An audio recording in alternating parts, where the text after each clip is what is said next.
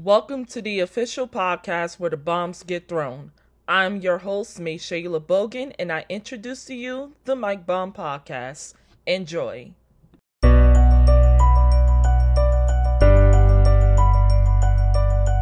was born to do. I was born to do.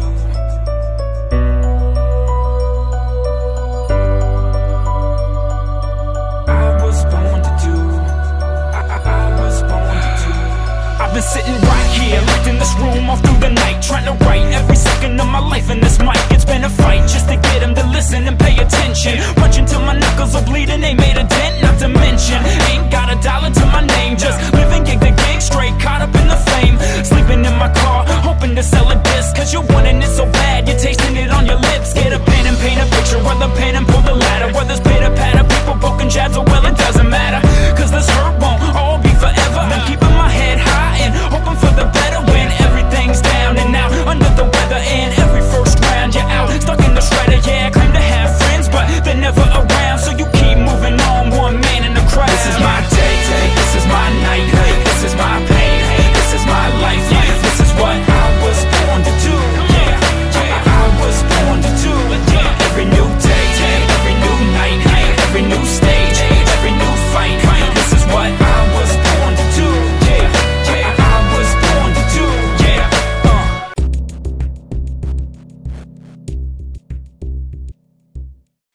Welcome to the Mike Bomb Podcast with your host, May Shayla, kicking it at you on this beautiful Thursday. I am joined off the top of the hour by Josh Carney from Steelers the Pod. Josh, introduce yourself. Yeah, so Josh Carney, Steelers Depot, is there. I've been with Steelers Depot for about 7 years. Just a Steelers fan, grew up around the city of Pittsburgh, and been doing it, like I said, 7 years. So we do all things Steelers news there, Steelers Depot, from film rooms to actual news to interesting articles throughout the off season. So excited to be on here. I appreciate the opportunity. Yeah, thank you for joining. So we're about to get started because obviously this past January, an era that was like no others in Pittsburgh, arguably, Ben Roethlisberger has officially came to an end when he announced his retirement in January from football. So as the Steelers are now officially in the life after Ben stage, how does Mike Tomlin get quarterbacks, both Kenny Pickett or Mitchell Trubisky, prepared for what will be called being Ben's successor? So I think the big challenge is going to be in training camp getting enough reps for a guy like Kenny Pickett. Throughout off-season training activities and mandatory minicamp here on the South Side, Pickett was quarterback 3 behind Trubisky, who got first-team reps, and Mason Rudolph, who was getting the second-team reps. I think right now the plan is for one of Trubisky or Rudolph, as much as that pains people to hear. One of those two will be the starting quarterback week 1 on September 11th in Cincinnati. There's just not enough reps to go around to get a kid like Pickett, though he is 24 and was NFL ready coming out of Pittsburgh, ready for prime time as a starting quarterback right away in week 1. So I think the focus is certainly going to be on getting Mitch Trubisky as prepared as possible in terms of learning the playbook and really just being comfortable, or Mason Rudolph at this point. That's not to say that this is going to be a lost year for Kenny Pickett. I think there's going to certainly be a lot of development behind the scenes once the season starts in terms of his work with the practice team, the scout team for opponents each week. But I think everyone's kind of getting lost in the thought of, okay, the Pickett era's got to start right now. Yeah. The Steelers are going to bring him along slowly, just like they did Roethlisberger back in 2004. People forget Ben Roethlisberger was their number 3 quarterback heading into that year, behind Tommy Maddox and Charlie Batch, and the only reason he got into the lineup was due to injuries.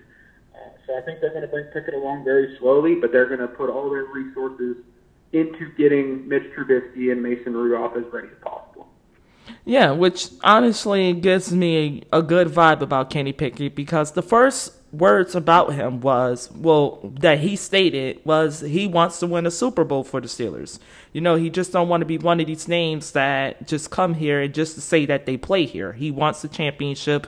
Obviously, he wants to be the starter. And then as for Mitchell Trubisky, you could say with a great system like Pittsburgh's, who's known for developing players, making nobodies out of somebody, making somebodies out of nobodies. How would you prepare for week 1 against the Bengals if you're Mitchell Trubisky, who obviously will have his hands full with the Bengals defense, along with finding ways to outplay Joe Burrow?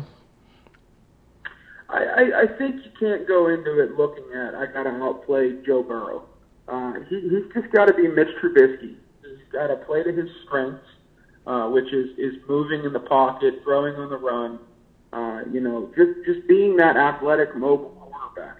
I think he's got to come into training camp here in a few weeks in Latrobe with that belief that he is the number 1 quarterback for the Pittsburgh Steelers. I think that's been his mindset since he signed here. I was not surprised at the selection of Kenny Pickett, but he can't go into any week thinking I have to outplay, X, Y, or Z on the opponent. He's just got to play to his strengths, and I think that's what Matt Canada's system will do, and will utilize his ability to throw on the run, to extend plays, to use his legs as a running threat.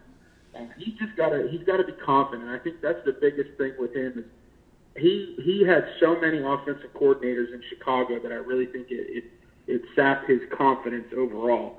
But a lot of people forget Trubisky went to the playoffs twice with the Bears, had a winning record in 50 career starts. He was 29-21. So he's just got to come in confident and play to his strengths and not worry about trying to do too much because there's a ton of talent around him on this offense. Yeah, with, Mitchell Trubisky, Mason Rudolph, and Kenny Pickett, of course, a lot of people ruled that this year with the upgrade on the O-line, receiving corps, and enough weapons for their quarterbacks to use, whoever the starter will be, a lot of people will say that there's no excuse for Matt Canada this year now that he can be as flexible as possible with this offense. Would you agree with that or disagree with that? Yeah, I think there is no excuse this year for Matt Canada. Obviously, last year, in the final year of Ben Roethlisberger, it's no secret that offensive scheme was significantly handicapped by Roethlisberger's skill set and by what Matt Canada wanted to do offensively. It didn't mesh. It was kind of a one-year marriage that was not going to work. Definitely. I think we saw that. But now this year, the Steelers went out and got a quarterback with the skill set of Trubisky. They drafted a kid in Pickett who Matt Canada actually recruited to the University of Pittsburgh when he was the offensive coordinator there. He has quarterbacks that fit his scheme and his style now. The Steelers also went out and got that athletic speedster at receiver in a Calvin Austin III that fits into Canada's system very well as a slot option. They went out and got the deep threat in George Pickens in the draft. There is no excuse for Matt Canada to not be able to utilize his entire playbook. I know that there were concerns last year when he kind of let slip 1 week during his media availability that there were times throughout games where he just ran out of plays in the playbook. That can't happen this year. He should have full access to his own playbook, his own scheme, the plays he wants to run, because he has the talent available now on his team. The only concern with this offense will remain the offensive line. Obviously, they went out and they added Mason Cole and James Daniels and brought back Chukwuma and Cornifor, but there are still concerns about the talent level on the offensive line. But as far as Canada goes, there is no excuse whatsoever this year. If this offense falters again, the Steelers have to make a change, and they have to make it quickly. Yeah, agree. I was one of them that was calling for Canada's job last year because I felt like his offense alone just didn't allow Ben to be Ben. It was just, like you said, a one-year marriage that just wasn't bound to work because it was two different styles of play. Like Matt Canada's more of a new school mobility, fancy, flashy offense, and then you had Ben who was more hard nosed. But shipping gears here a little, we got to speak on Coach Mike Tomlin because a lot of people are now questioning him as, can he do it without Ben? Because a lot of his milestones, exception of 2019, you can say, were all with Roethlisberger as his quarterback. Do you think he will be okay with life after Ben? Yeah, I think Mike Tomlin is the most underrated head coach in the NFL. I know that the fan base is exceptionally hard on him for some of his, let's be honest, they're head-scratching decisions in games. He has his faults, between the white lines with the game actually happening. But this notion that he can't be successful without Ben Roethlisberger is crazy to me. We saw it in 2019. He had a team led by Mason Rudolph and Duck Hodges on the brink of the playoffs after losing Roethlisberger 6 quarters into the season. The Steelers realistically could have gone in the tank at that point and just said, you know what, we'll regroup, we'll get a high draft pick, we'll try again in 2020. That didn't happen. That team fought for him. They were in it until the final 3 weeks of the season. Realistically, they had a shot at the playoffs in the final week against the Ravens that year. Mm-hmm. Mike Tomlin is a great motivator of men. I know some people take that as a slight, but that's a great trait to have as a head coach. He is an exceptionally smart X's and O's head coach, gets the most out of his players week to week. I know there are concerns. Sometimes the Steelers aren't prepared under him. They have clunkers, but it happens in the NFL. The opponents have all pros and pro bowlers and good NFL starters as well. I think Mike Tomlin is going to be perfectly fine. I know there's this thought process out there that the Steelers are going to be a below 500 team this year. I just cannot see it. I think they're going to be a solid team once again. They're going to be in the playoff hunt into December. And they're just going to play the old school style of football that made the Steelers successful. They're going to run the ball. They're going to play physical defense. They're going to take care of the football on offense. And they're going to win close games that might not be pretty in today's NFL, but at the end of the day, a win is a win. Exactly. And Tomlin even, told fans when he won his first Super Bowl was 60 minutes is Steelers football. It ain't going to be pretty. Remove style points. But you brought up running the football. That's where I want to go because this is where I knocked Matt Canada last year because I don't think he ran the ball enough last year. You have a running back like Najee Harris. You have a fullback like Derek Watt. How do you think they should be utilized more in this offense this year, especially with fullback Derek Watt? Yeah, I'd like to see more, 11 personnel. Heck, I'd even like to see more 21 personnel. I'd like to see Zach Gentry on the field more. I think a lot of the issues with the run game last year was leaving it up to those RPOs with Ben Roethlisberger and changing them into passes at the line of scrimmage. And that's not a knock on Ben. It's something in the defense that led to some of those decisions. And it also didn't help that the offensive line wasn't very good last year. But as far as Derek Watt goes, I think he's a solid fullback, but he's not on this team for his abilities as a fullback. He's on this team for his special teams abilities.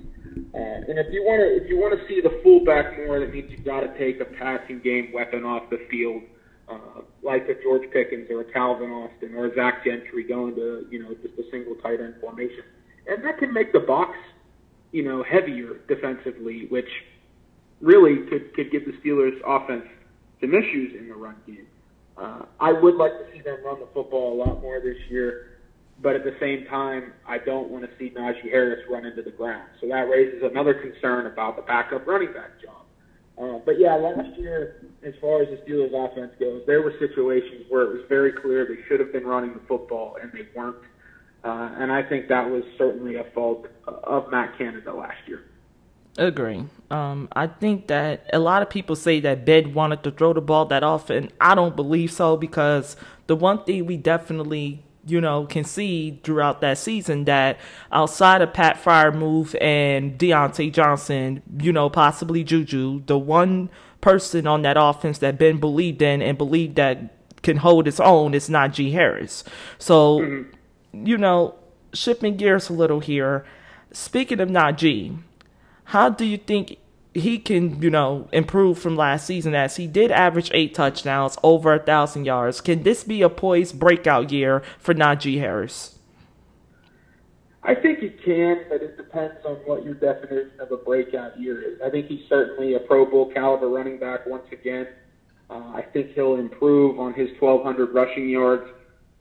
But I don't think the receptions are going to be there like they were last year with Ben Roethlisberger. So hopefully you see a decline in touches for Najee just because the offense has more playmakers around him. Where I'd like to see him really improve, though, is just his overall vision. I know that could sound a little crazy, but there were times last year when Najee missed some holes and really just put his team in a tough position because he was missing things. And I think a lot of that was he was under siege as soon as he touched the football at times, so he was a little gun-shy and was just going to bash it up into the line and get what he could. This year, though, I think the line has improved in front of him, should be much better from a run-blocking standpoint. I'd like to see him take a step forward in terms of his vision. But other than that, there's not very many holes whatsoever in his game. I mean, obviously, he's not going to be that explosive running back that's going to rip off a bunch of 20-plus yard runs. He didn't do it in college. He's not going to do it in the NFL.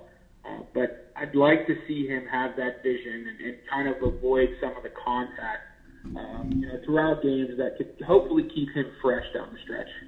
Yeah, the running back, the running back depth is a concern, but Najee Harris to me is the least of those concerns because I got questions about Benny Snell.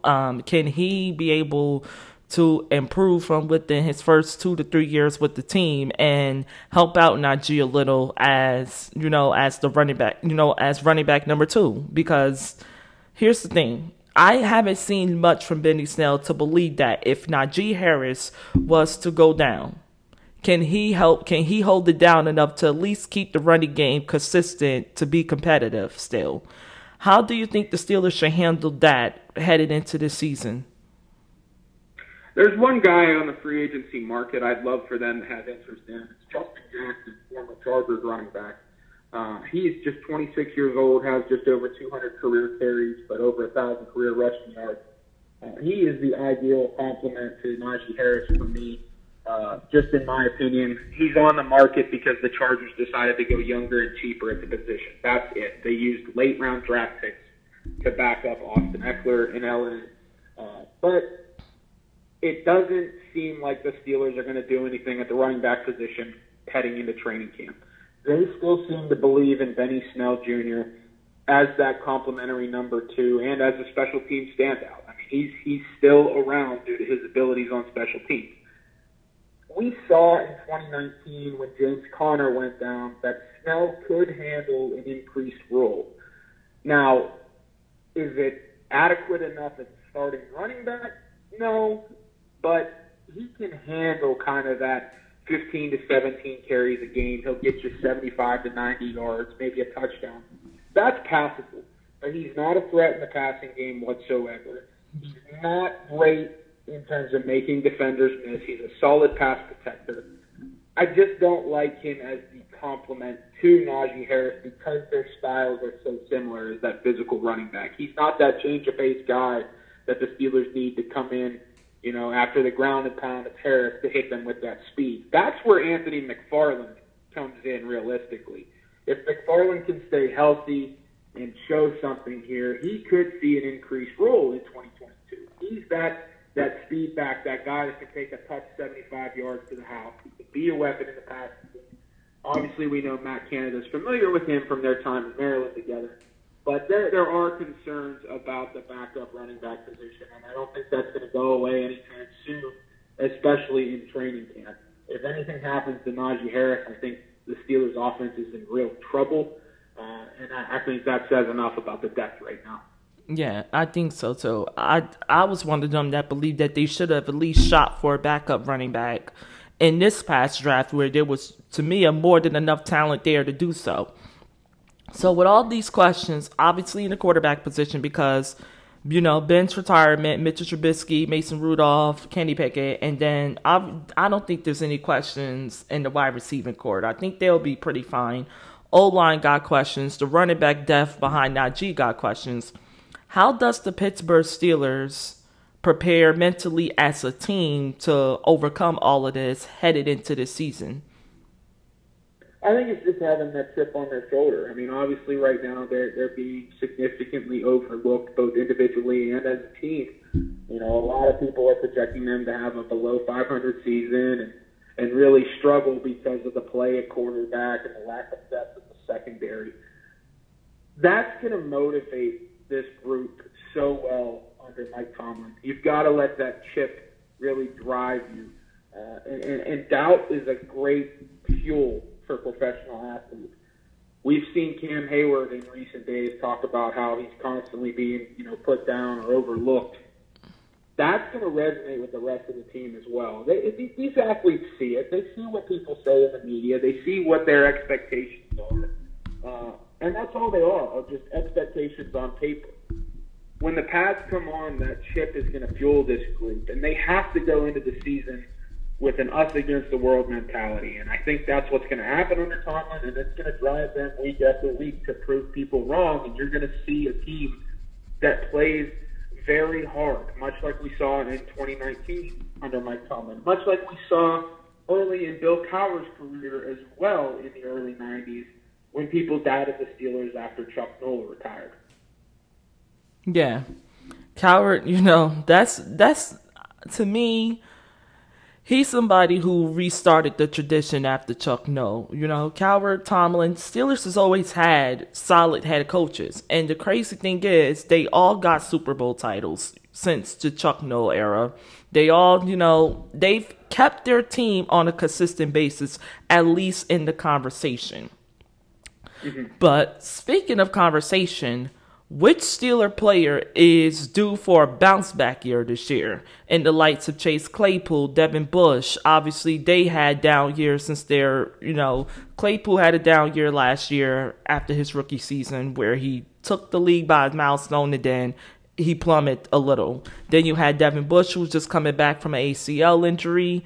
Then you got Tyson Allow, who now coming back from, I believe it was a broken ankle and missed last season. Which one of these guys are due for a bounce back year? I think it's going to be Devin Bush. I think he's going to get back to that level of play he had as a rookie.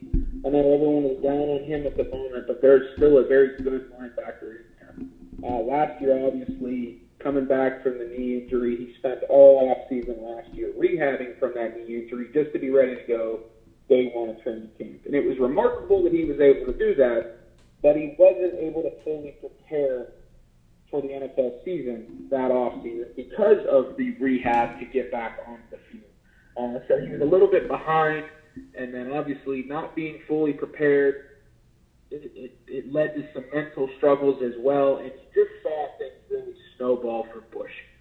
Now he has an upgrade next to him in Miles Jack. He has Brian Flores in the fold. Terrell Austin's the new DC. He's got some help in front of him now along the defensive line with Tyson Alualu. They brought in Larry Ogunjobi. Bush should be able to get back to that level of play as a rookie where he's flying around, making plays on the football, creating turnovers. I think he's going to have a good bounce-back year, and it's going to force the Steelers' hand to either re-sign him before free agency or potentially let him walk. So Devin Bush is the easy answer for me, but it also wouldn't shock me if Chase Claypool becomes a touchdown machine again. But based on your question, I will say Devin Bush bounces back in a big way this year. Yeah, I definitely see it. Brian Flores addition, I'm still stoked about that. I didn't expect him to land with the Steelers out of all organizations with the controversy of the lawsuits he has against the NFL since being fired from the Miami Dolphins. But shipping gears back to Ben, which will be, unfortunately, the final question of this segment, is how should Ben Roethlisberger's legacy as an NFL player be defined?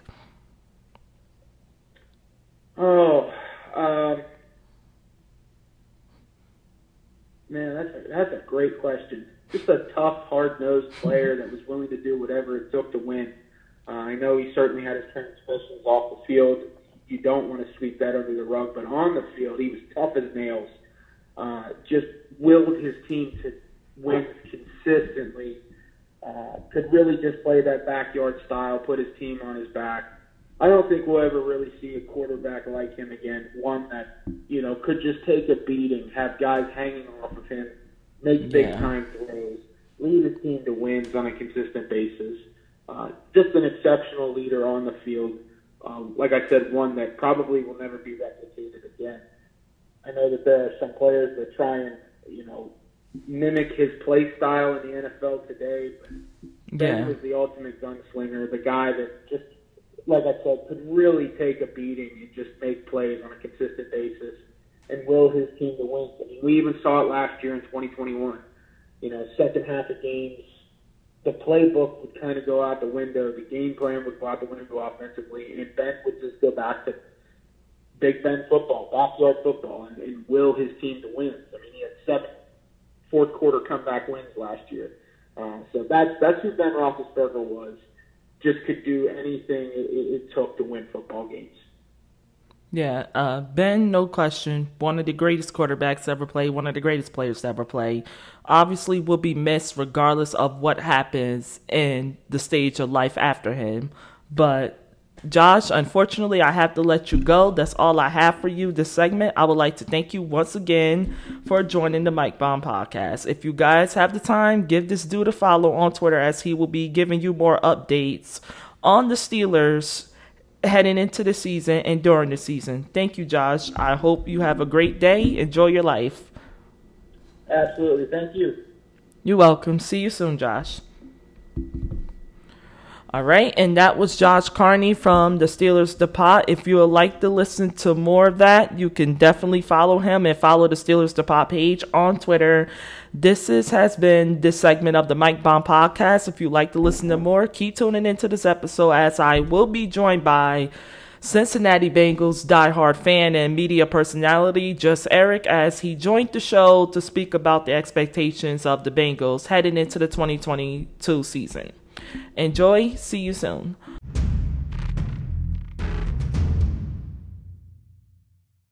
Welcome to the Mike Bomb Podcast with your host, May Shayla, kicking it at you on this beautiful Thursday. I am now kicking off this episode with Just Eric from Twitter. Eric, introduce yourself to the audience. Shay, I appreciate you having me on. I'm a Bengals fan and built my brand on Twitter, and I'm happy to be here, man. Yeah, you are Bengals fans. Listen, we all gonna be completely honest. I know I had my words about your Bengals, and obviously I get it. You disagree with me, others disagree with me. So with this being said, let's just kick this off. What are your expectations for the Bengals this upcoming season? Obviously, as they just came off an incredible run in the Super Bowl, obviously falling short to the LA Rams. What would be your expectations from them from here on and out, as the AFC North is possibly the most vulnerable on paper as it's ever going to be again, most likely? Yeah, I think for the team right now, they're young. They got a core piece with the quarterback in Joe Burrow, and I feel like this team every season still, the roster drastically changes. They should be looking to go back to the Super Bowl and win one for the fifth. That's the only thing this team hasn't done, so they got to get it done. So you feel like, in other words, it's do or die for the Bengals? I feel like, I wouldn't say do or die, but I feel like this is the window for the Bengals. Like, a lot of teams, when they have a franchise quarterback, they talk about the Super Bowl window, right? I feel like this is the Bengals Super Bowl window, right? Joe Burrow's still on his rookie deal. He's got at least a year or two on that. And then you talk about, hey, taking advantage of having this small contract and having young players in the rookie deals and just winning, right? They're coming off of an AFC championship. And I wouldn't say it's do or die, but I would say, the stakes are raised and the expectations are raised. Yeah, definitely. Obviously, you're not an organization that's been known for winning, especially winning a big one. So the goal will obviously be to change that. But is it possible that your secondary can take a downturn this year and it can possibly lead to a regression year? Because we're not even sure if Jesse Bates is going to be back this year for the Bengals. What are your thoughts on that? And, have you heard anything about his contract deal or things like that? Because I haven't heard anything since pretty much they franchise tagged him and he unfollowed them on Instagram, removed them from his bio, things like that. It seemed like it's getting ugly, more ugly as it goes on. What are your thoughts on that deal? And if you are the Bengals, what would you pay Jessie Bates? I think the Jessie Bates situation is interesting. I think, no doubt, he's a player that you want to keep a part of your team, but also at the same time, you don't want to overpay for a player that's not at a premium position. Across the NFL right now, there's premium positions and then there's positions that are premium, right? And unfortunately, free safety, linebacker, those are some of the positions that fall in that category. So do I think they should pay Jessie Bates? Yes, I think that he could be paid about $16 million a year, maybe $16 to $17 million a year in that range on a 4-year deal. I think that would be fair. I think the biggest thing for the contract, though, is the guaranteed money. So it's been kind of quiet on that front. I'm not an insider, so I don't have inside lines to Jessie Bates or anything like that. But I do know that him and Joe Burrow made it a point to meet up with him in Las Vegas before camp starts. So my expectation is that Jessie Bates will probably play this season. So if Jessie Bates doesn't play, right, of course, you're talking about losing a veteran presence who played very well in the playoffs. But let's not kid ourselves here. In the regular season this past season, Jessie Bates played his worst season since he's been a Bengal. So I think Daxton Hill could be able to come in and play at that level that Jessie Bates played at last year. But I think Jessie Bates is a top player. But last year wasn't his best season. And I think that the reason why it wasn't his best season is because he was thinking about the contract. So I think Joe will convince him, though, to come back on that little trip they're taking together. They're probably out in Vegas right now talking about his contract. Hopefully maybe he can help them get a deal done. But I think at the least, I think Jessie Bates will play. So I don't really expect a lot of regression from the defensive back of the Bengals. I think they'll play just about where they're at. Beawuzie had his best season. Eli Apple played well for the 6 games that he was a part of. And then they have Trey Flowers, who's been really good at shutting down tight ends. Mike Hilton, we know he's a top player this week. He plays for the Steelers, so I think you know a lot about him. Yeah. And then we got some young guns coming in. Cam Taylor-Britt, Daxton Hill, players who are very versatile, that are great in man coverage, and players that offer some versatility. So I honestly think this defensive back room will take a step forward. They got more athletic. They just need a veteran presence, right? Ideally, Daxton Hill can learn from Jessie Bates, but we'll see how it goes on that end. Yeah, obviously you're a Bengal fan. Well, if I was one, I wouldn't want to lose him regardless of who else I have, because here's the thing. They think I hate you guys. You know, they think I'm a Bengals hater.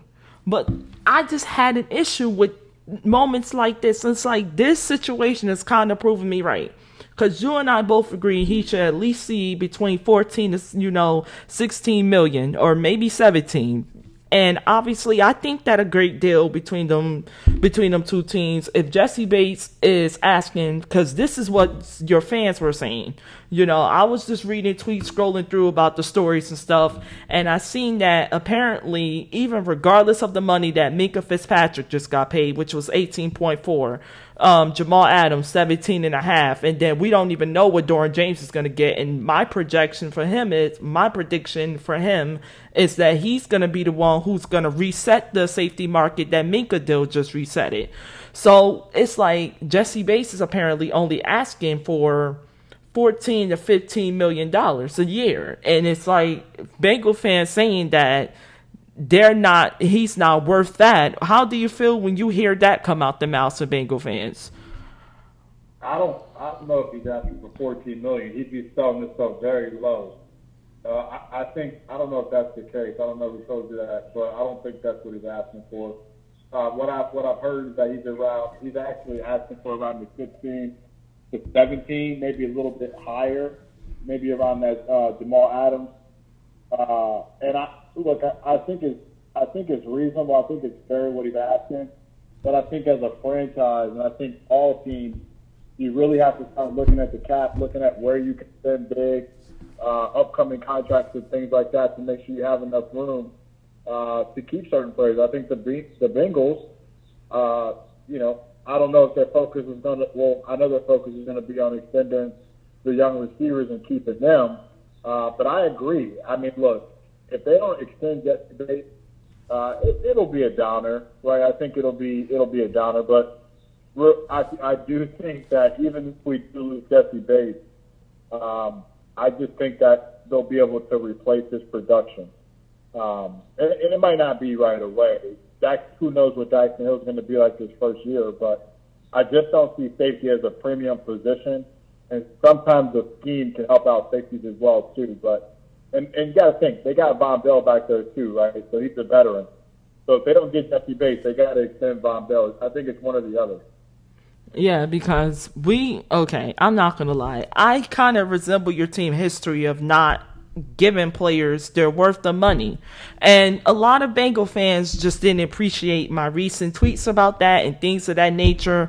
And now it's like slowly but surely those who you could kind of say picked at me a little on this was pretty much it's like they were slowly but surely turning on Jesse as saying, he's not worth it, saying that he should they're now calling for Von Bell to walk so they can get younger. But here's the thing, it's like if you draft Jackson Hill, who's he's going to be more bound to replace then if you're going to sit here and cut Von Bell too? Is it going to be him or is it going to be Jesse?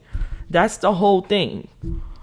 So, moving on forward, are you sold on them bringing back Eli Apple before they extended Jesse Bates? I think people hate Eli Apple. I know he got a lot of flack from the public, and he didn't play well in the beginning of his NFL career. But the reality is that he played at a high level in the last 6 to 7 games. People are never going to give him his credit until he continues to do it at a high level. And he was cheap, right? They signed him on another 1-year deal. He was extremely cheap because no one else would take him. And he played well. Then I think the Bengals get another steal. I don't think they'll bring him back after another 1-year deal. But I think it's a place to where they got competition in the room. I think Cam Taylor-Britt has an opportunity there to challenge him for the QB2 role. But, Eli Apple played well last year. He forced a game-winning interception versus the Tennessee Titans to go to the AFC Championship. So, Eli Apple doesn't have the name that, people respect in the national media. And I also wanted to kind of talk about the paying as well, too, that you were kind of mentioning, which I totally understand what you're saying. I know what the narrative is on the Bengals, but the reality is the Bengals made Carson Palmer the highest paid quarterback way back when. They also managed Joe Cinco, and they brought in Terrell Owens and T.J. Houston-Zada, and had Chris Henry as well, too. And then a couple seasons ago, they paid, $200 million in free agency to bring in those guys, Trey Hendrickson, DJ Reader, Mike Hilton, pivotal guys that helped on the defense that helped take this team to the Super Bowl. So I know the narrative. I understand kind of where that comes from, and some of it has some merit, no doubt about it, where they haven't paid players like Andrew Whitworth. But I think there's a turning of the tide. And I think if they don't pay Jesse Bates, I don't think that means that the organization is taking a step back. I think they're really saying, hey, we might be able to let this player go and still get better, right? I think that's a potential. They brought in 3 of those offensive linemen this offseason, too. So, I don't know. I kind of see it a little bit different. Maybe I'm a little bit optimistic, and I hate to look at it with orange-colored glasses, but I think that's just the reality, right? They spent money. They've shown that. They signed 3 new offensive linemen. They actually struck the first deal in free agency this season, and that's something the Bengals have never done. So, yeah, definitely. I see what you're saying. Sure. Yeah. So let's just, 2 more questions pertaining to Jesse Bates. So obviously, I'm going to be completely honest here. I have him ranked number 3 on my list of safeties behind Minkah Fitzpatrick and Doran James. I can't name any other safeties in the National Football League that are better than him. Where would you rank Jesse Bates? So I have Justin Simmons, my number one. And then I got Minka. Yeah, I got Justin Simmons at number one. Then I got Minka. Then I got Derwin James. And then I have, I'd say Jesse's probably the top four. I can't think of any faces off the top of my head right now. I'm blanking. I know Jamal Adams and he's out there, but I can't think of any other safeties that I would put above Jesse outside of those four. But I think Minka, he's a great safety. Justin Simmons is a great safety. Derwin James is a great safety. He stayed healthy last season, but he's had health issues and staying on the field. But we know when he's on the field, he is an absolute animal. So definitely, So I kind of put Jesse at 4 in that range. But the big thing about safety, Shay, and to me, I played safety. I mean, it's don't get me wrong, it's a tough position, but you can put a lot of guys out there at safety and have success. I mean, the Rams had Eric Weddle, who had a freaking torn shoulder, who played safety. So. I don't know. I see the position a little bit different now and not maybe as valuable as it used to be. But Jesse Bates is a top player, man. There's no doubt about it. Any team, if he doesn't sign with us, any team that gets him is going to be lucky to have him. He's a great person. I think that's the biggest thing about Jesse. He's a great person off the field. Yeah, and that's the frustrating part about this deal process is how can somebody not get the deal that they want when they're very productive on the field. Their presence is felt in the locker room and, on the field. And then you're a great person off the field. He gives back to the community as much as he can. He actually has a great foundation that I actually enjoy, listening and hearing more about, which is Jesse Bates Single Mothers Foundation, I believe, where he helps out unfortunate families with single moms raising kids, things like that. I find that pretty dope of a man to do. And then he explains the story of how let's just say he was raised by a single mom. So he just wants to get back and help out those who are single mothers raising kids. So when you have a player like that and with great playing on the field, and honestly, this might bring in a lot, and you think about it from a marketing standpoint, it could bring in a lot of female fans because let's face facts here. Maybe you don't go that way, but I do. But Jesse's a pretty good-looking guy. So when you think about that, it can attract more fans. He's obviously going to bring up your secondary because of what he brings to the table individually. And then you got to think about the work that he does outside of football in the community. So it's like, how can him and the Bengals come to a conclusion for a long-term contract deal? It's frustrating. And then speaking of, it is frustrating. I'm sorry to cut you off, Shay, because I agree with you. It is frustrating.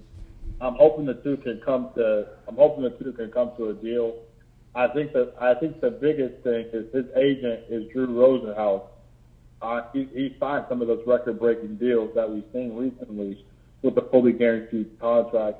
And I think that could be the holdup. I know the Bengals definitely want to sign. I know they do want to sign him, but it's just about getting to that right number.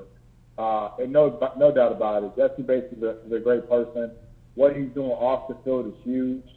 And yeah, you're right. Maybe he could bring a lot of more women fans. And women in sports is what we need. We need more of it. So I agree with you 100%. Yeah, but.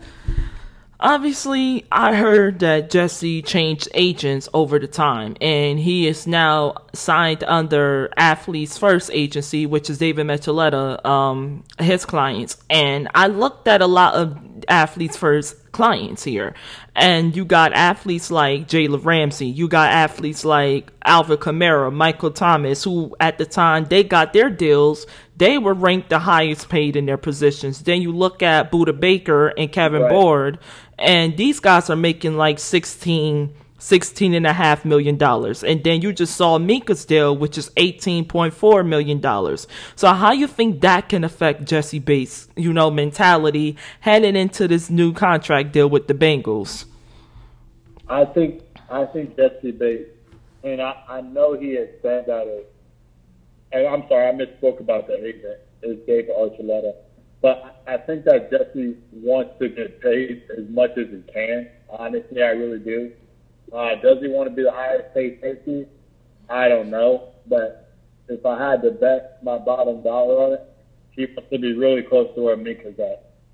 That's why I think the problem is there with getting the deal done, because maybe the Bengals don't see him at that number, and also as well too, Fans saw him in the playoffs making plays, but Jesse didn't play well this season. He really didn't play well this season. Not gonna say he didn't play well. He had his worst performance as a Bengal this season. That's probably the better way.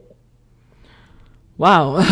Yeah, and listen, I ain't followed much of him. I followed him a lot this year, but obviously I didn't really pay much of his statistics any mind like that. Obviously you had no choice but to watch him in the postseason because, one, your team is out, and we know we're in a reload and rebuilds phase in Pittsburgh, so I pretty much know what to expect so far, as I already spoke on that previous episodes. But if you are the Cincinnati Bengals and you are Jesse Bates, would you think it's safe to say to come to a possible trade if a deal cannot get done by the deadline July 9th? Is the deadline July 15th? Is it the 9th? Will they come to a trade? Should they come to a trade? if they can't get a deal done, move him. Like, just trade him. Like, if you're not gonna pay the man, get him out of here and get some value for him. Someone will probably send a second round pick. Maybe I don't know if someone was in the first. I mean, people have sent worse picks before, draft picks before. So I don't know if his value would be that. He might be a second to third round value. I think if they can't get a deal done, they definitely should trade him. But will that happen? I don't know. Yeah, it's a hard. Honestly, this is one of the most difficult situations that you can cover as a sports personality, sports reporter, etc. Like, if you are a sports journalist in any way, shape, or form, this is one of the most complicated stories, because you're hearing much, but you're not hearing as much as you need to hear. And he obviously didn't sign the franchise tag. He liked reports about Devontae Adams not signing the franchise tag with the Green Bay Packers. They also had an issue with him, retweeting Ja Morant's tweet of yesterday's price ain't today's price, liking the tweet, retweeting it, not signing the franchise tag, saying that he doesn't want to play under it. So if the Bengals do not offer him nothing more than that this year, can this be a year for a possible holdout?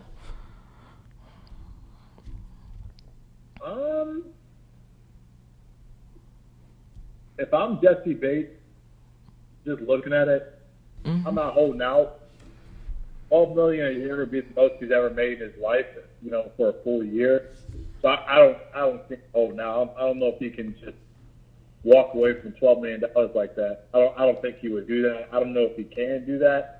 And if I was somebody with security, I can just say, hey, look, if we're not going to get a deal done, it's strictly business. I'm coming back to play, but I won't be here the following year, right? Unless the Bengals just offer him a great contract. But I don't think he would hold out. I think when you see players hold out like that, we saw a couple players hold out, and it didn't go well for them. Le'Veon Bell held out, got picked by the Jets, and then his career was washed. Yeah, definitely. So I don't think that's something he would do. Yeah, I mean, you would hope not, especially as a Bengal fan, because when he's there and when he's healthy and everything, what he brings to the table from, to your entire defense, let alone your secondary and your team. But if you are to trade him, who do you think would be a good candidate for him to be traded to? I think the Eagles. I think the Eagles would be a good team. I think anywhere in the NFC, the Cowboys may be a good team to send them to. Anywhere over there in the NFC, definitely a good team to send them to. Get them out of the AFC and get them over there to the NFC, because you never want to play against your own guys, So I think definitely the Eagles, Cowboys will be probably some good teams to send them to, and they could definitely use the help. Yeah, I think the Eagles would make the better sense than the Cowboys, because honestly, a guy like that who came from a Super Bowl performance, which to me he played pretty well in that Super Bowl and leading up to the Super Bowl appearance. But shipping gears a little here, Jesse Bates and T. Higgins now has the same agent and they're under the same, agency. So with this being said, how do you think the Jesse Bates situation can possibly affect T. Higgins as the Bengals organization will be putting up with the same agent come that contract deal, as T. Higgins is set to expire next year? Well, some of these agents are, trying to get the nice deal so they can get their cut, right? I don't know if Dave Archuleta is a guy like that. Is he the guy who? I don't know who he represents, but what I would say is I don't think it's going to have an impact on the T. Higgins deal. I think the Bengals will try to get T. Higgins extended early, probably after third year, try to get him extended early. So there's no issues with that. That's what I think. All right, so you're expecting T. Higgins to stay and possibly Jesse to walk? Yeah, I'd expect him to retain T. Higgins and potentially Jesse Bates to potentially walk. But who knows? After Joe Burrow meets with Jesse, goes out to Vegas with him, maybe he says, hey, look, like T.J. Watt did for the Steelers, right? Because they couldn't come to a deal with T.J. Watt and his agent, with T.J. Watt's agent, and T.J. just said, dude, move aside, we're going to get a deal done. And T.J. got the deal done. So unless that happens, I can see that happening. But, if not, then yeah, Jesse could potentially be gone. Yeah, TJ, that deal, honestly, the fact that TJ was the one who pulled the trigger, because it was his agent who actually was asking the Steelers for more money than TJ asked him for when he pretty much walked in the front office and was like, I want this, and this for this amount of time, and the deal got done. Obviously, it played out well for us Steelers fans because that would have been a massive blow on the team if we would have lost him or Minkah Fitzpatrick. Yeah. Agents sometimes make it cloudy, right? Because the reality of the nature is that they do get a cut, right? So yes. They kind of look out for their pockets too. So that's something that it definitely makes sense to try to get the max deal because that's going to help them out. But at the same time too, when a player wants to play for an organization like Jesse wants to play for Cincy, sometimes you got to put that aside to the deal done. All right, Eric. Last question before I let you go and, we go about our day. I got a question about Mr. Ja'Marr Chase here. Obviously, he did have a real impressive victory. I mean, not victory, but an impressive rookie season headed into last season. Obviously, coming out of LSU, joining his college quarterback, Joe Burrow. Now they're back, the LSU bromance minus, Theodore Moss and Justin Jefferson. What are the expectations for Ja'Marr Chase? Can you say this be a sophomore slump, or can this be what for his caliber a leap year?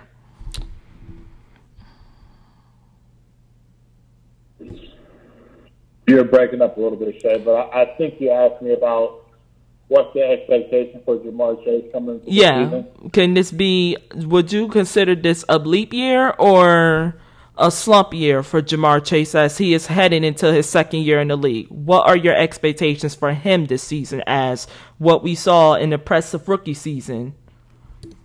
I think Ja'Marr Chase will be one of the greatest receivers of this era. I think he's just getting started.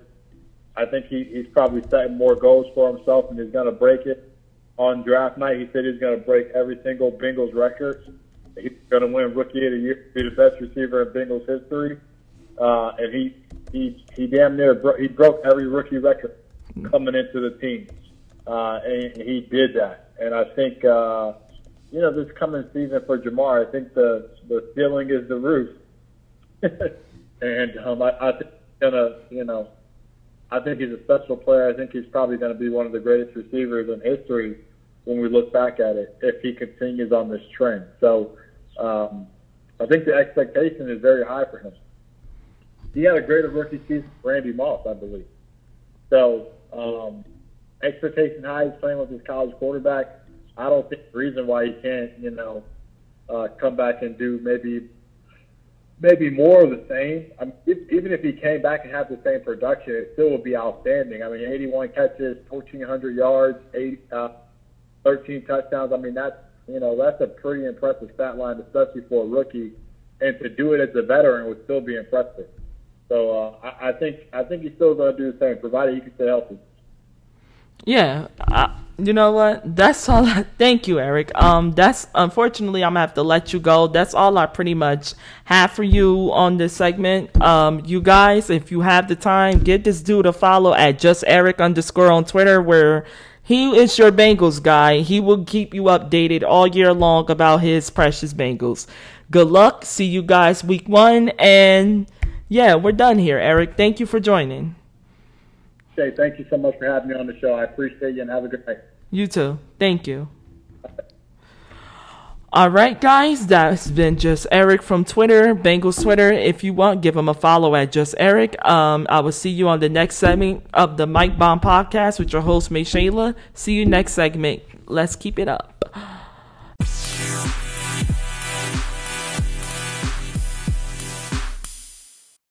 And welcome to the final segment of the Mike Bomb Podcast with your host, May Shayla, kicking it at you one last time on this episode. So now it's time to get started once again. It's been a lot of interesting news happening around the league, but particularly the NFL. But I think that the one thing that stood out when yesterday afternoon, particularly, former Browns quarterback, now Carolina Panthers quarterback, Baker Mayfield, was traded away from the Cleveland Browns to the Carolina Panthers for a 5th-round draft pick. Honestly, it's hard to get my words out right now because I just can't believe what the Panthers really gave up to get a guy like Baker.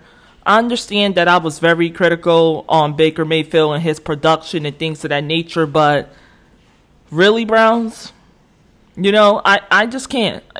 Excuse me for this segment if, anything gets thrown off, anything like that, because it's hard. It's hard to get your words out if you're someone like myself trying to pretty much recap all that happened within 24 hours of this move. The Baker Mayfield, just to give you a little more background, Baker Mayfield was the 2018 number 1 overall pick in the 1st round to the Cleveland Browns from Oklahoma. And yesterday was traded away to the Carolina Panthers in an exchangement for a 5th-round draft pick in the 2024 NFL Draft, which means the Browns won't have, it's a great possibility they won't have a quarterback heading into this year because we're not even sure about the Deshaun Watson situation as we're waiting to hear something from him. And then Jacoby Brissett is just someone whose status is pretty much up in the air as if he can or will he fill the shoes of either Baker or Watson. And when you're the Browns and you're in a division like the AFC North, now you got questions about who's your quarterback going to be. Can you really count on Jacoby Brissett to beat players like, let's just say, Mitchell Trubisky or Kenny Pickett? And then defensively in Pittsburgh, you're dealing with T.J. Watt, you're dealing with Minka, you're dealing with Cameron Hayward, you're dealing with new signee, Miles Jack, you're dealing with all them guys. And then you also, obviously, you're dealing with Najee and Pat and, Claypool, Johnson. Yeah, you get the picture in Pittsburgh. Then you go into Cincinnati, where obviously on paper they should be the better team and should be the best team this year, but I have my takes on that. If you want to listen to that, listen to the previous episode that was dropped. You can definitely hear it. I'm not getting really started into that, but let's look at what they have. Obviously, quarterback is Joe Burrow. Then their running back is Joe Mixon. Their wide receivers, Jamar Chase and T. Higgins. Then you got to go to the defensive side where you're dealing with Hendricks, you're dealing with Mike Hilton, you're dealing with Jesse Bates. If he plays this year, contract situation in Cincinnati still looking a little rocky there. But you're also dealing with, Von Bell and a lot of these other guys in Cincinnati. Then you go to Baltimore, who's has all their starters practically back from last season, especially in the secondary. And the likes of Marlon Humphrey, Marcus Peters, they just added Kyle Hamilton to the secondary from the NFL draft with the number 17th overall pick, I believe. And then you turned right back around, and I think they got DJ Clark, or I think that's their safety name, who's pretty good. You got a lot. And then you got Patrick McQueen. You got Calais Campbell, I believe, still there in Baltimore. That's going to be a lot for Jacoby Brissett to overcome. And that's just his division alone. What are you going to do here if you're the Cleveland Browns? And then you just gave up the number 1 overall pick in a 2018 draft for a 5th-round draft pick. Not even this upcoming draft, but next year's draft. The following season draft, to be more exact, because I know next year is 2023. So what I meant by next year, I meant 2024, 2024, 5th round. For a 5th round draft pick, not a 1st, not a 2nd, not a 3rd, but a 5th. And it's just, I don't know what to say about this. I understand Baker Mayfield did not have the best season last year, as expected. Playing with a torn labrum, the running game, let's just say Nick Chubb was there, but Kareem wasn't. So you can definitely argue that led to a downturn there. Myles Garrett, all them guys. It's just, I don't know. I don't know how to put, this into words, because I just can't believe that the Cleveland Browns just got finessed. The Carolina Panthers, unless, let me clarify this, unless the Cleveland Browns know something about Baker Mayfield or within his injury or whatever that the world or the sports world and the Panthers does not know, they got finessed. They got played like puppets. That's pretty much what just happened. It's like, so, which leads to the question of who won the trade on paper. I'm going to go with the Panthers, because now the Cleveland Browns don't even have a quarterback that can be that starting caliber. They don't, and it's an argument now that they're the only team in the AFC North right now that has a quarterback that cannot be that's not starting caliber. Think about this. Just think about this for a second. Can you really count on Jacoby Brissett to lead a division like the AFC North? The AFC North defensively is arguably the best division in the league. Their defenses, when healthy, are in the top 10. All other 3 defenses. That's problem number 1. Najee, if the O-line in Pittsburgh can get their act together and come back better this year than they did last season, the league can be in trouble, especially if Najee stays healthy and things go right in Pittsburgh as expected from a Steelers standpoint. But we know what the world is thinking as Roethlisberger called it quits back in January. But then then I mentioned Baltimore. So I don't think I mentioned Cincinnati that much yet. But you got to think about them. You don't have a quarterback at all. I don't see Jacoby Brissett going into Cincinnati and doing what Baker Mayfield did last year. I don't see it. And I definitely don't see him winning against Pittsburgh. Not the way that defense just got better on paper. And that's really what it's going to be. It's going to be Pittsburgh's defense first versus the run game and Jacoby Brissett. That's really going to be the key matchup there. Can the Steelers' defense contain Jacoby Brissett enough for the offense or Najee to get going? Then you got to think about Baltimore. They're going to be back on a mission because they feel like they're being overlooked when all their starters are coming back, in which they are, and on paper has potential to be the best secondary in football because what's missing? I understand, everybody's not the same coming off of knee injuries and things like that, but guess what? The same way how you cannot be the same, it's the same way how you can be better. You can overcome injuries. I'm not saying that it's easy. I'm not saying that it won't be a mission, because that would be utterly ridiculous. But you can. That's pretty much what it is. I don't understand what the Browns were thinking in there at all. thinking with this move at all. I don't think this was a great move by the Cleveland Browns. I'm sorry, I just don't see it. I don't understand why would you do this foolery. You just got played like fools in front of the entire world. Like the entire world sat here and watched you play like fools.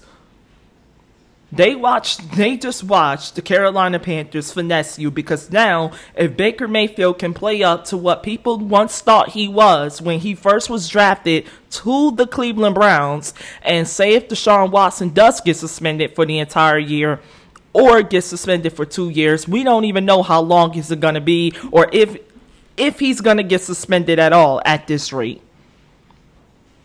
We're not even sure. You're in a you was already with the guy that you just paid. You was already in an unsure situation with who you had pretty much as your starting quarterback with Deshaun Watson. You was in an unsure situation with his availability. You're unsure about Jacoby Brissett. I mean, who isn't?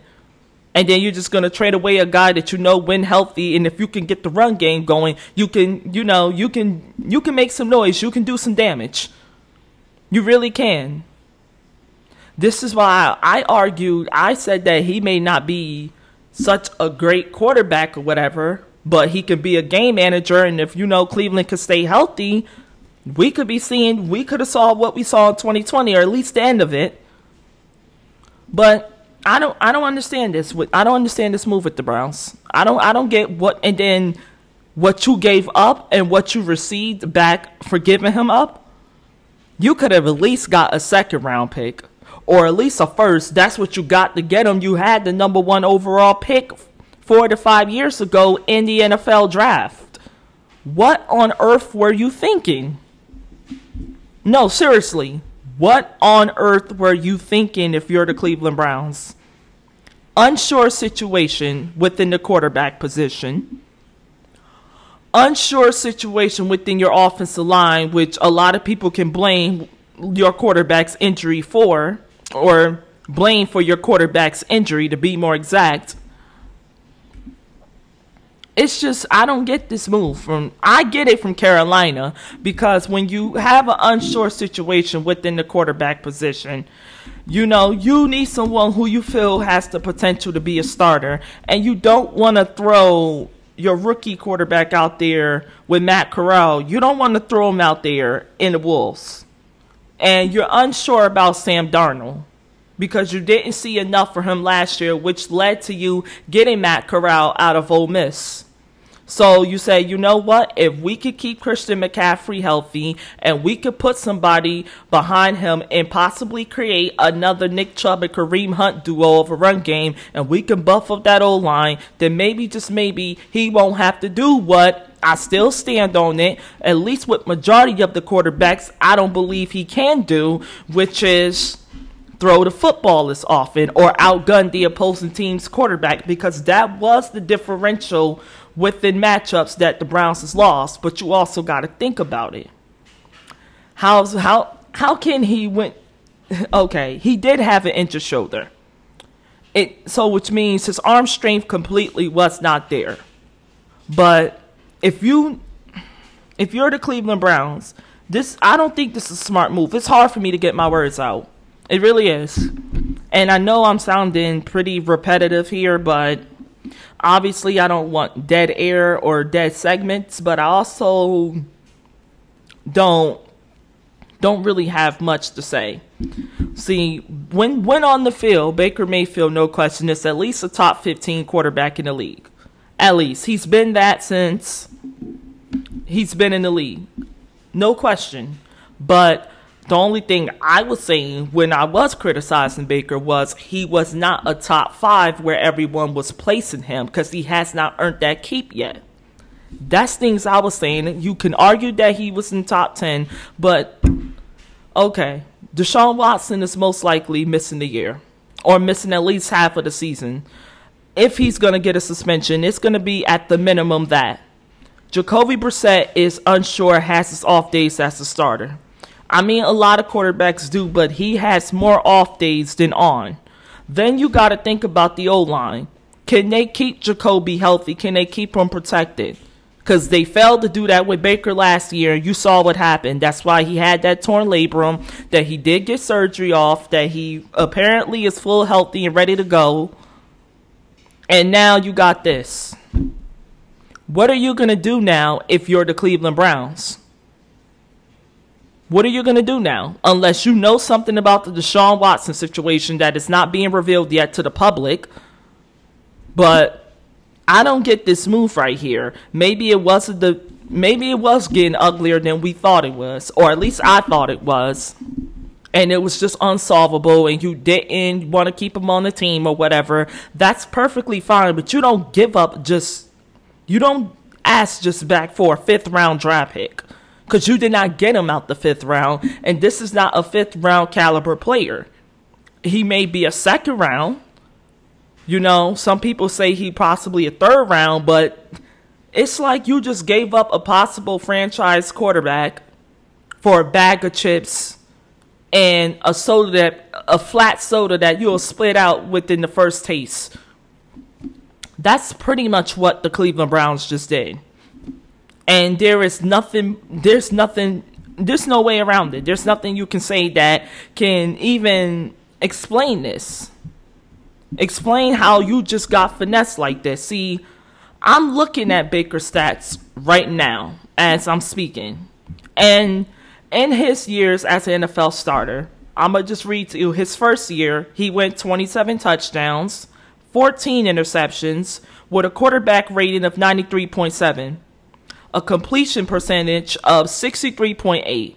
Second year, he did have a pretty low down year as he did go 22 for 21 with a 78.8 quarterback rating and with a 59.4 completion percentage. Then he went back up 2020 when he did go for 26 for 8, 62.8 completing percentage, and a 95.9 quarterback rating.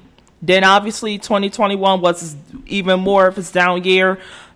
Indefinitely, if not for sure, possibly his second year in the league where he did go 17 for 13, had a quarterback rating of 83.1, and had a completion percentage of 60.5. But that's not bad to be a starter because that all combines for 14,125 passing yards, a completion percentage of 61.8, 92 for 56 touchdown and interception ratio, and then you have an 87.8 quarterback rating overall in his career. And this guy just got traded away to from an organization that he pretty much made relevant again for a 5th round draft pick. And not this upcoming draft, but the next one. And the Panthers pretty much don't have to pay the Browns jack. They're not paying Cleveland jack squats for Baker Mayfield.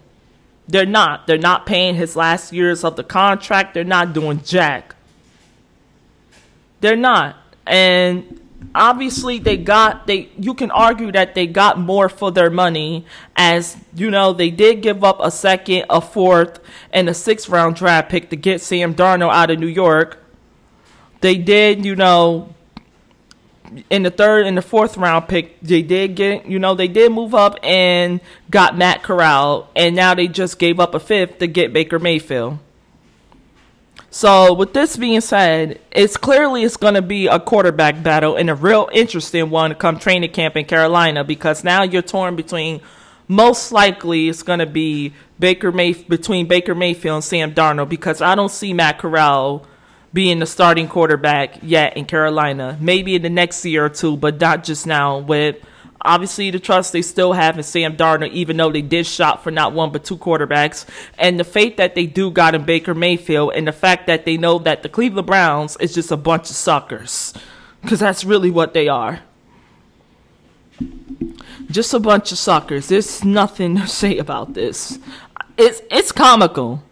You know, it's real comical if you look at it from Cleveland's standpoint, because you're not even sure if you're even going to have Deshaun Watson this year, if you're even going to have him again, honestly, depending on how bad the NFL wants to drop the hammer on him after 24 sexual assault allegations. And look, I'm not knocking Deshaun Watson at all. I'm just saying that his situation makes the quarterback, you know, the quarterback situation of Cleveland unsure, and it's definitely unsure now that they don't even have a quality backup quarterback. You know, it would have been more dangerous if, say, if, you know, Baker would have stayed in Cleveland and Deshaun was to get suspended. People wouldn't be looking at the Browns as they're looking at them right now. But unfortunately, they're going to have to, because this is just a moment of sucker. And Baker on paper does seem like an upgrade over Sam Darnold, as we all know what he has the potential to be healthy. And if you get him a running game and you get him an O-line, we could possibly see what we saw in 2020. We possibly can. And there's, as much it pains me to say that because I'm a Steelers fan, but still, I don't know what the Cleveland Browns was thinking here, but they clearly wasn't thinking straight. Andrew Berry, this was arguably the most disappointing move he has made since taking over as the GM, and he was hitting it out the park. Obviously, Baker Mayfield being traded to the Cleveland Browns was a no-brainer. I mean, from the Cleveland Browns was a no-brainer because they weren't getting along. Baker felt it was clear disrespect, so did many others, because he did win them their only playoff game. Some don't see the difference between Deshaun Watson and Baker Mayfield as the starting quarterback for the Cleveland Browns, even though you can definitely argue that Watson is an upgrade. If not, no debating, he is. Whatever point you want to stand on with that. But that's not even the point here. I'm not saying Watson's. Now I'm not saying that he is this season or whatever season or whenever Watson comes back would definitely determine that if Watson is to have the same caliber team that Mayfield had coming into last season or the season before. I don't know with Cleveland. I really don't know. I don't think okay. It was a move that needed to be made because it was a marriage that was only getting uglier by day. But when you end a marriage, right? You want the best that you can get out of that. You want the best to come. That's what you want. And that's just what it is. You want the best to come. And when you're the Cleveland Browns, it's just like you did not get that. If anything, you got the worst. You got, okay, let's just say you gave up possibly a whole thing of pot roast or whatever and got back a half-eaten bag of chips with bad quality with an expired date on it. That's pretty much what you got back. You gave up a pot roast to get them, and you got back a bag of chips without them. You know, to trade them. That's what you got. When you end relationships, you want the best to come out of it. And that's just what it is. And the Cleveland Browns did not do that. Listen, Carolina Panthers, if he stays healthy, you got yourself a quarterback. Cleveland, you better pray that Deshaun Watson does not get suspended this whole year. Or that Jacoby Brissett can pull some miracles out of his own belly or something. Otherwise, you're in trouble. In the division like the AFC North, you're in trouble. There's just no way, Jose, you out of all teams is going to be so safe here. There's no way. Like, you're kidding me right now? And I don't know what they were thinking. But heads weren't thinking at all. And that's just all I gotta say. That's all I pretty much got on this segment with the Cleveland Browns with Carolina Panthers. Obviously, the Browns and the Panthers play each other week 1. So if Baker was to be the starter versus his former teammate Myles Garrett and them guys, I'll be looking at my popcorn watching that game. I'll just have my popcorn on the side and I'll be watching that, and I'll see alone who wins the trade. And that way I would want Deshaun Watson to play that game. Just to see, was this the right move for Cleveland? One, to give up what they gave up to get him, and then to get back what they, just to give up Baker and to get back what they gotten. That's just all I gotta say on this segment. If you want to, you can definitely tune into the Mike Bomb next week, as I will be launching another episode. But this has been your host, May Shayla, and I am signing out. Welcome to the Mike Bomb Podcast, the podcast where the bombs get thrown. Thank you for tuning in to the latest episode. This is your host, May Shayla, exiting out. But before I do, I would like to take the time to thank everyone who has subscribed, followed, and listened to the podcast, and for your overall support and love. If you are interested in getting more news and updates about the podcast, such as new episodes, new seasons, you can now subscribe and follow the podcast on your favorite platforms, such as Apple Podcasts, Spotify, Amazon Music, iHeartRadio, Pandora Radio, Google Podcasts, and much more. Or you can visit www.themikebomb.com for news updates within your favorite sport leagues, along with more news about the podcast.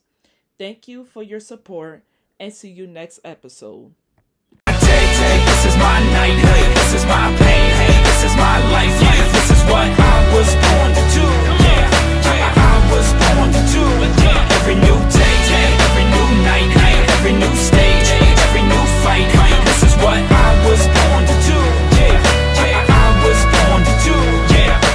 Fall to my knees every night and I pray, asking Lord, let him hear. I got something to say. There's a fear out there and it's coming your way. Don't let it stop you from living for what you were made. It's not a dream, it's a destiny. Blessed is he when the whole world listens to this mess in me. There's a message inside what you get from me. A little life, little love, that's a recipe. So when the world is crashing down and you feel the weight on your shoulders, try to pick it up but you're steady stacking the boulders. Every day's a gift, never miss it getting older. Blessing in the struggle, know that you're just on the road to a life you were born to live. So I wake up every day and just give it what I'm born to give. Everything in me and nothing less, while this heart's still beating up inside my chest.